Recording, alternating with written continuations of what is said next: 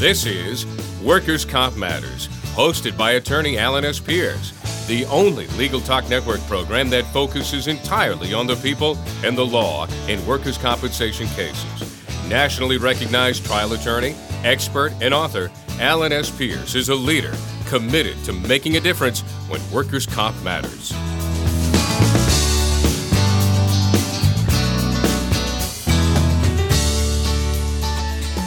Welcome to another edition of Legal Talk Network and Workers' Comp Matters.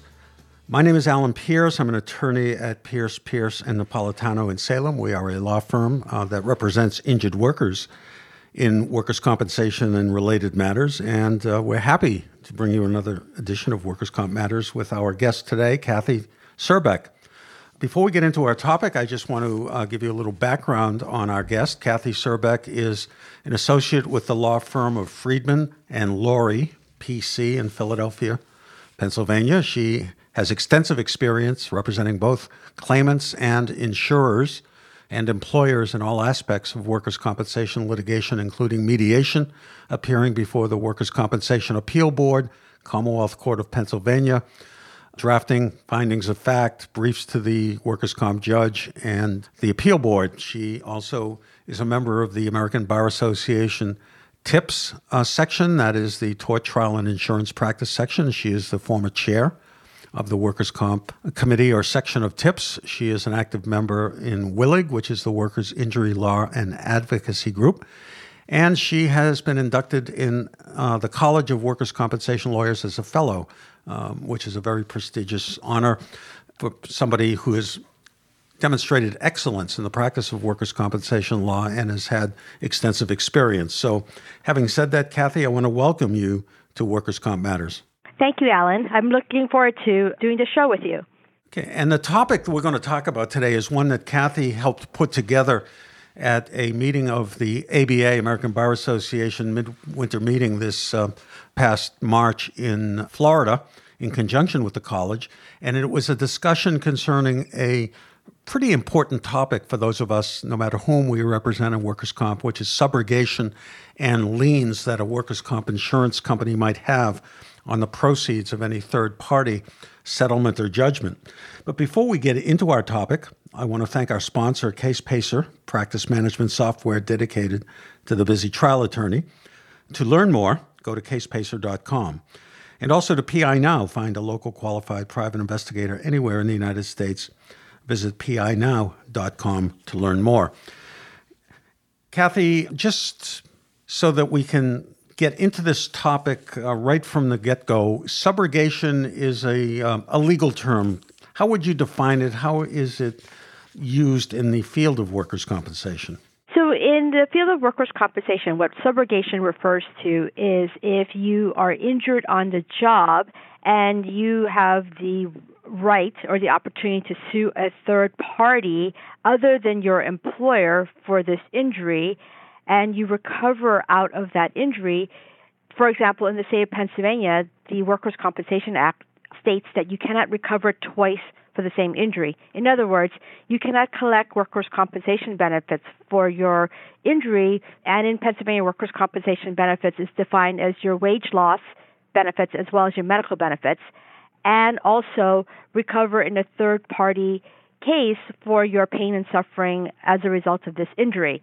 So what subrogation means in the state of Pennsylvania specifically is that the workers' compensation carrier has a right to recover all of the monies that they paid out for your injury against your third-party recovery. Now, that's limited to what they paid, less their pro rata share of the attorney's fees and costs for your third party. Okay.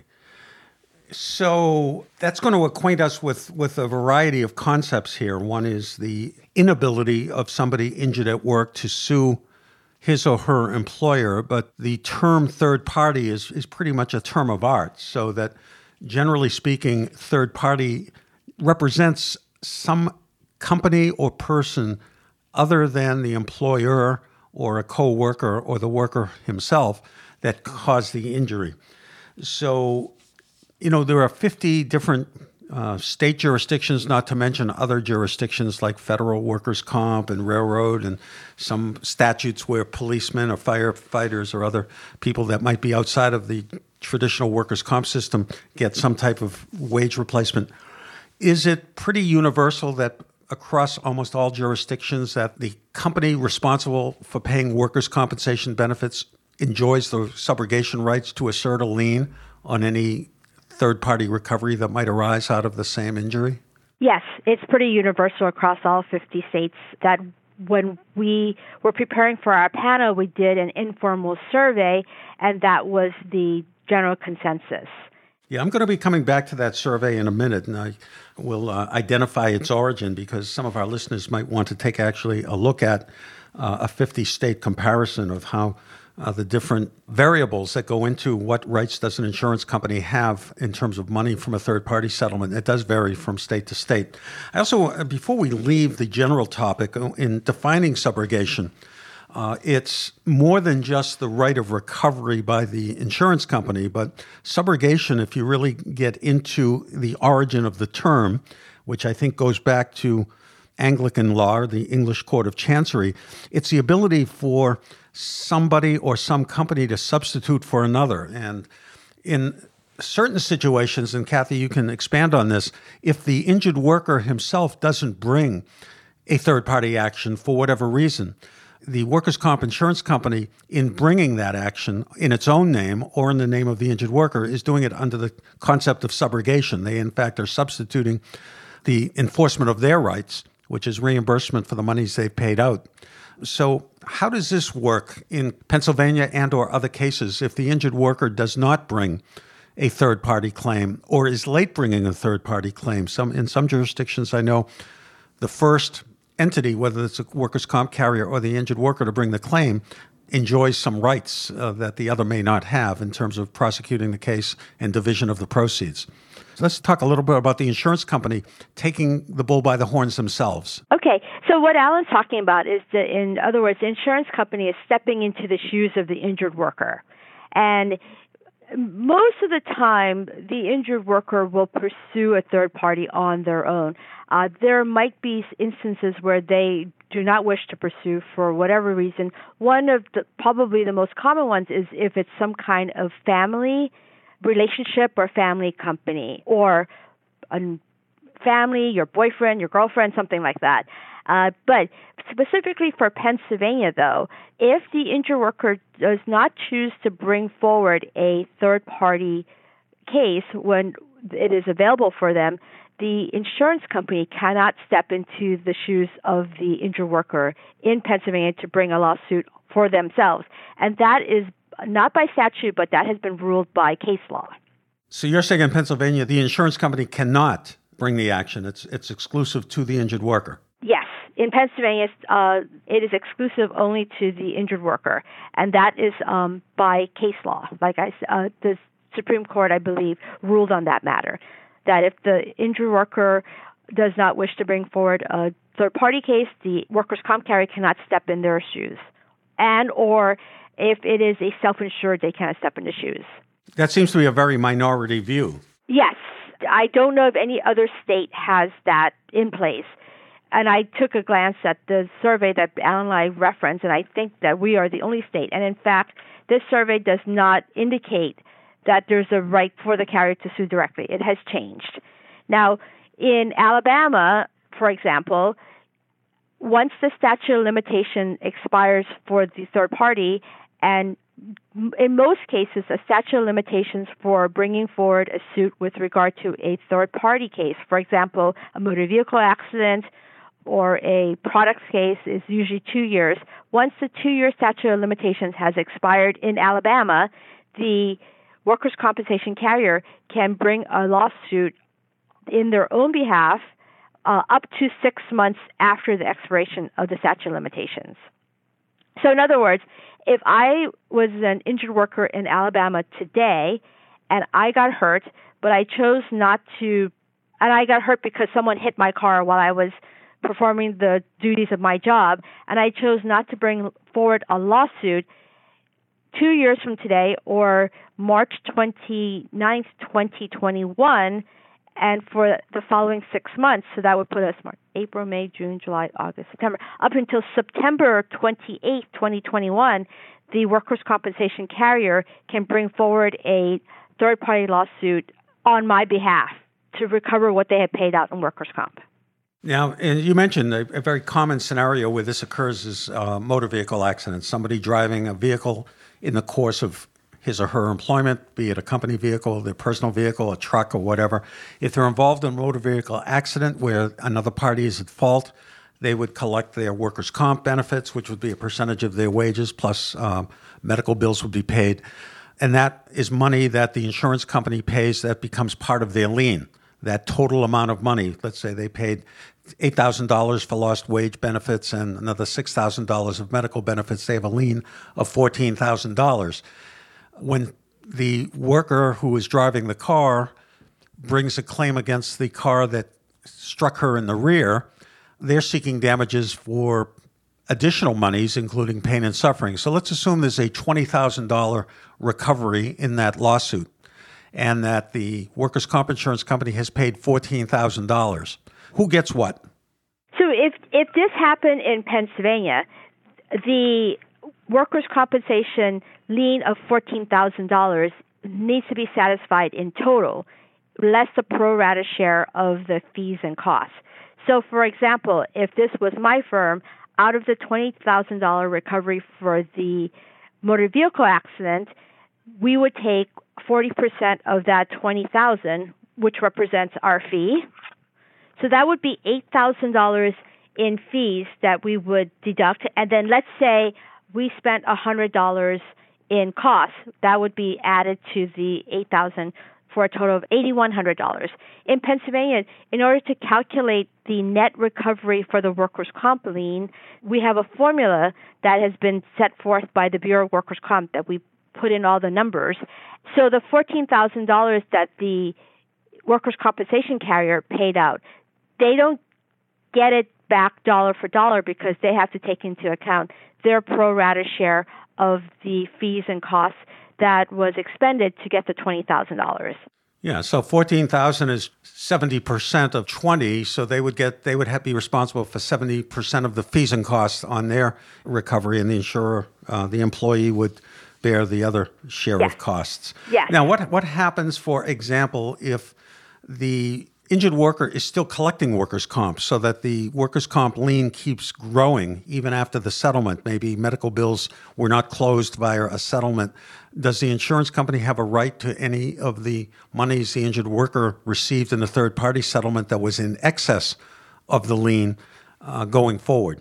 Is there a formula for that? There is a formula for that, and that formula, again, in Pennsylvania has just changed by case law. The Supreme Court just ruled that in that scenario, the workers' compensation carrier is not entitled to a future credit against medical costs. That is a distinctly minority view. In fact, it may be the only one of view. only a handful. It may be the only view, yeah, because pretty universal around the country, especially in Massachusetts, where, of course, I practice.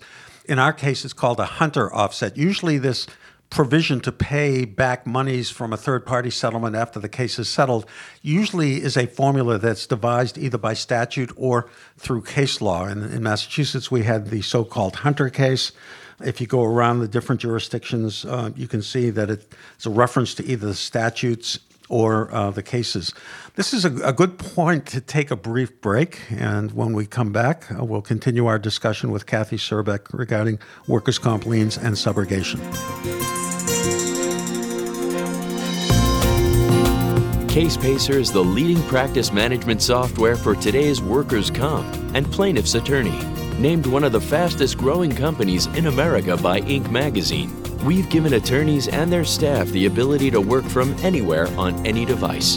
By automating workflows and streamlining non-revenue generating tasks, CasePacer enables firms to grow their practice at minimal cost. To see CasePacer in action, contact us today at casepacer.com. Does your law firm need an investigator for a background check, civil investigation, or other type of investigation? PINow.com is a one-of-a-kind resource for locating investigators anywhere in the U.S. and worldwide. The professionals listed on PI Now understand the legal constraints of an investigation, are up to date on the latest technology, and have extensive experience in many types of investigation, including workers' compensation and surveillance. Find a pre-screened private investigator today. Visit www.pinow.com.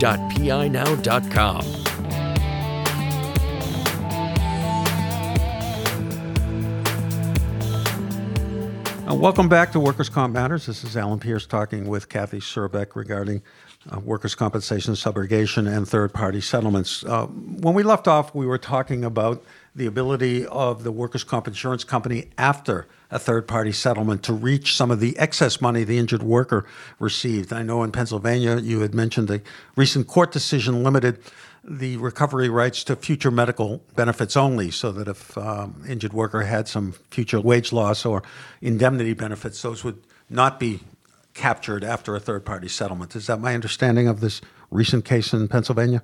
So the recent case in Pennsylvania only deals with future medical. If the injured worker was still entitled to receive wage loss benefits, the workers' comp carrier would still be able to capture some of that against the excess of the third party, but not the medical. Oh, they would? Oh. Yes, and then depending on the severity of the injury, the medicals could be very, very large, but they're not able to capture any of that. Okay, so let's sort of get back to the damages that a worker would incur that would be civil damages as opposed to workers' comp damages, which again are limited to a percentage of wage loss and medicals. Typically in a workers' compensation claim and a third-party injury, the injured worker may have a family member, either dependent children and or a spouse, who might also be plaintiffs for their losses of consortium. And also, as part of the damages that an injured worker might suffer outside of the workers' comp system would be something that generically we call pain and suffering. So how do the various states deal with taking, let's say, a third-party settlement of $100,000 and a workers' compensation lien of $50,000? What are the obligations on the injured worker's attorney to delineate how much of the $100,000 settlement is for family loss of consortium and for pain and suffering, and how does that reduce the insurer's recovery rights, the workers' comp insurer's recovery rights? Alan, that's an excellent question. And that, again, is determined by which state you're in. Each state has specific either statute or case law that deals with this. In Pennsylvania, my state, we do not apportion anything for loss of consortium or pain and suffering. The workers' compensation carrier's right to the third-party recovery is 100%, and it's a dollar-for-dollar credit, less our pro rata share that we talked about earlier. Mm-hmm.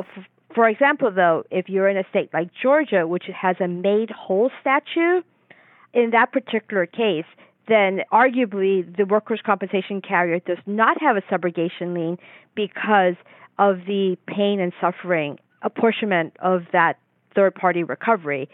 In the state of Colorado, the lien is only recoverable against economic damages and not for pain and suffering. So, for example, if you have a $100,000 settlement or recovery and it is found or apportioned that $50,000 of that is for pain and suffering, even though the workers' compensation carrier might have already paid $100,000 of workers' comp benefits, they would only be entitled to $50,000 of that because $50,000 was non-economic damages. In fact, you and I both know that half the job representing our clients, if we are representing the injured party, is to maximize their recovery on the third-party case. And once we have that figure, either an award or a settlement negotiated with the claims adjuster or a policy limits payment, we then have to go back to the workers' comp carrier and negotiate as best we can how much they get back, because our job obviously is not to recover 100% of the monies for the workers' comp company, but to maximize our clients' recovery, so that sometimes the harder part of resolving a third-party claim after you get the money from the third party is negotiating how much of this is for loss of consortium, how much is it for pain and suffering, should there be an equitable reduction of the lien, does the law allow for that in the particular jurisdiction? So this can be extraordinarily complicated. Yes, it is. And I don't know about your practice, but in my practice, my firm, in addition to having a workers' compensation practice, we also represent our clients in the third-party matter. So in a sense, it's a little easier for me to negotiate these things because I have access to that information within my office. How do you handle that in your office? Do you refer out the third-party cases? You know, it all depends. We sometimes have the workers' comp component referred to us by the third-party attorney. Sometimes we do it in-house.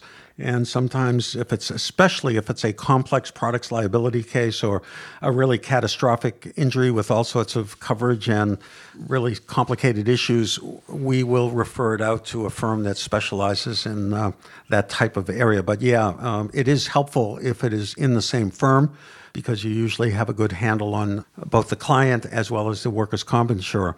You know, I think one thing that's become apparent in our very brief discussion today is that this really is an important topic, and it varies from state to state. And Kathy, you, in your program a couple of weeks ago, among your materials, I'm going to credit another law firm, Matheson, Matthiesen, Wickert, Wickert, and Lehrer, Lehrer. They are in Wisconsin, Louisiana, and California. They put together a spreadsheet that starts with Alabama and ends with whoever the last state is, Wyoming. And yes. We have all 50 states plus the District of Columbia. So there's 51 special blocks here. And then across the line, statutory reference, exclusive, who can bring the third party, who can intervene, what happens with future credits, attorney's fees and costs. This is an invaluable tool to any of you on the defense side, as well as those of us in the claimants, where we might have a choice of jurisdictions. Why would this be helpful to us if you had a Pennsylvania worker to know how it might be in another state? So, for example, I can speak from personal experience. I had a truck driver client who got hurt in Pennsylvania, lived in South Carolina, but got injured in Georgia. So out of those three states, Pennsylvania workers' comp provided the best workers' compensation coverage for him because Pennsylvania is a wage law state. We have the highest calculation of his workers' comp benefits in our state, and also our medical is not as restrictive as some other states. So in that particular case, and it never came down to him having to make a choice, actually, because his employer chose to pay him Pennsylvania workers' compensation benefits. If the employer had chosen to pay him Georgia workers' comp, I might have counseled him to move his case to Pennsylvania because Pennsylvania benefits are better for him. But in that particular case, he was receiving Pennsylvania workers' compensation benefits, but had his third-party case in Georgia. Georgia is a made-whole state. So what happened when he settled his third-party case in Georgia, the workers' compensation carrier in Pennsylvania could not file a lawsuit to assert their lien in Georgia against his third party. The way that they recovered some of their lien was to bring action in Pennsylvania. They did concede that they couldn't receive any of the back due monies that they paid him under workers' comp, but they made an assertion against the future workers' comp that they were paid because his settlement was in excess of whatever his lien was at that time. Mm-hmm. So in that particular case, what we did was we preserved his whole settlement in the third party because it was relatively significant, and we negotiated a settlement with the workers' comp carrier so that they would forego all of their future credit, and then they paid him a small lump sum to wrap up his case, and then he was able to sever his rights with his workers' comp carrier. Fascinating. For those of you who would like a copy, and I'm taking the liberty of offering to disseminate this comparison of subrogation rights in all 50 states, you can find it at www.mwl-law.com. That is the Matheson Wickert Lehrer website. Or you could send an email to me, and I can email you a copy. My email address is apierce, APIERCE, at ppnlaw.com. That's apierce@ppnlaw.com. At this point, I think we're going to conclude. Kathy, I know we've barely scratched the surface and all the permutations and wrinkles that could come up case by case when you do have an accident and somebody else other than the employer is negligent, and how you carve up the pie, so to speak. But you've given us a good heads up, a good start. And the important thing here is you really have to know what your jurisdiction provides, what rights the insurance company has, and what rights the injured worker has. Any final words, Kathy, before we wrap up? No, I just want to echo what Alan said, that when you have a workers' comp matter with a third party, to make sure that the attorney that represents you knows what is best for you as far as not just the workers' comp, but also the third party, because as we discussed, there are very many variables involved in this, and our job is to maximize your recovery in total. Mm-hmm. Okay, well, thank you, Kathy, for joining us today. And for those of you who listen, thank you very much. And we look forward to presenting our next show here on Workers' Comp Matters on the Legal Talk Network. So thank you for listening, and go out and make it a day that matters. Bye-bye. Thanks for listening to Workers' Comp Matters today on the Legal Talk Network, hosted by attorney Alan S. Pierce, where we try to make a difference in workers' comp legal cases for people injured at work. Be sure to listen to other Workers' Comp Matters shows on the Legal Talk Network, your only choice for legal talk.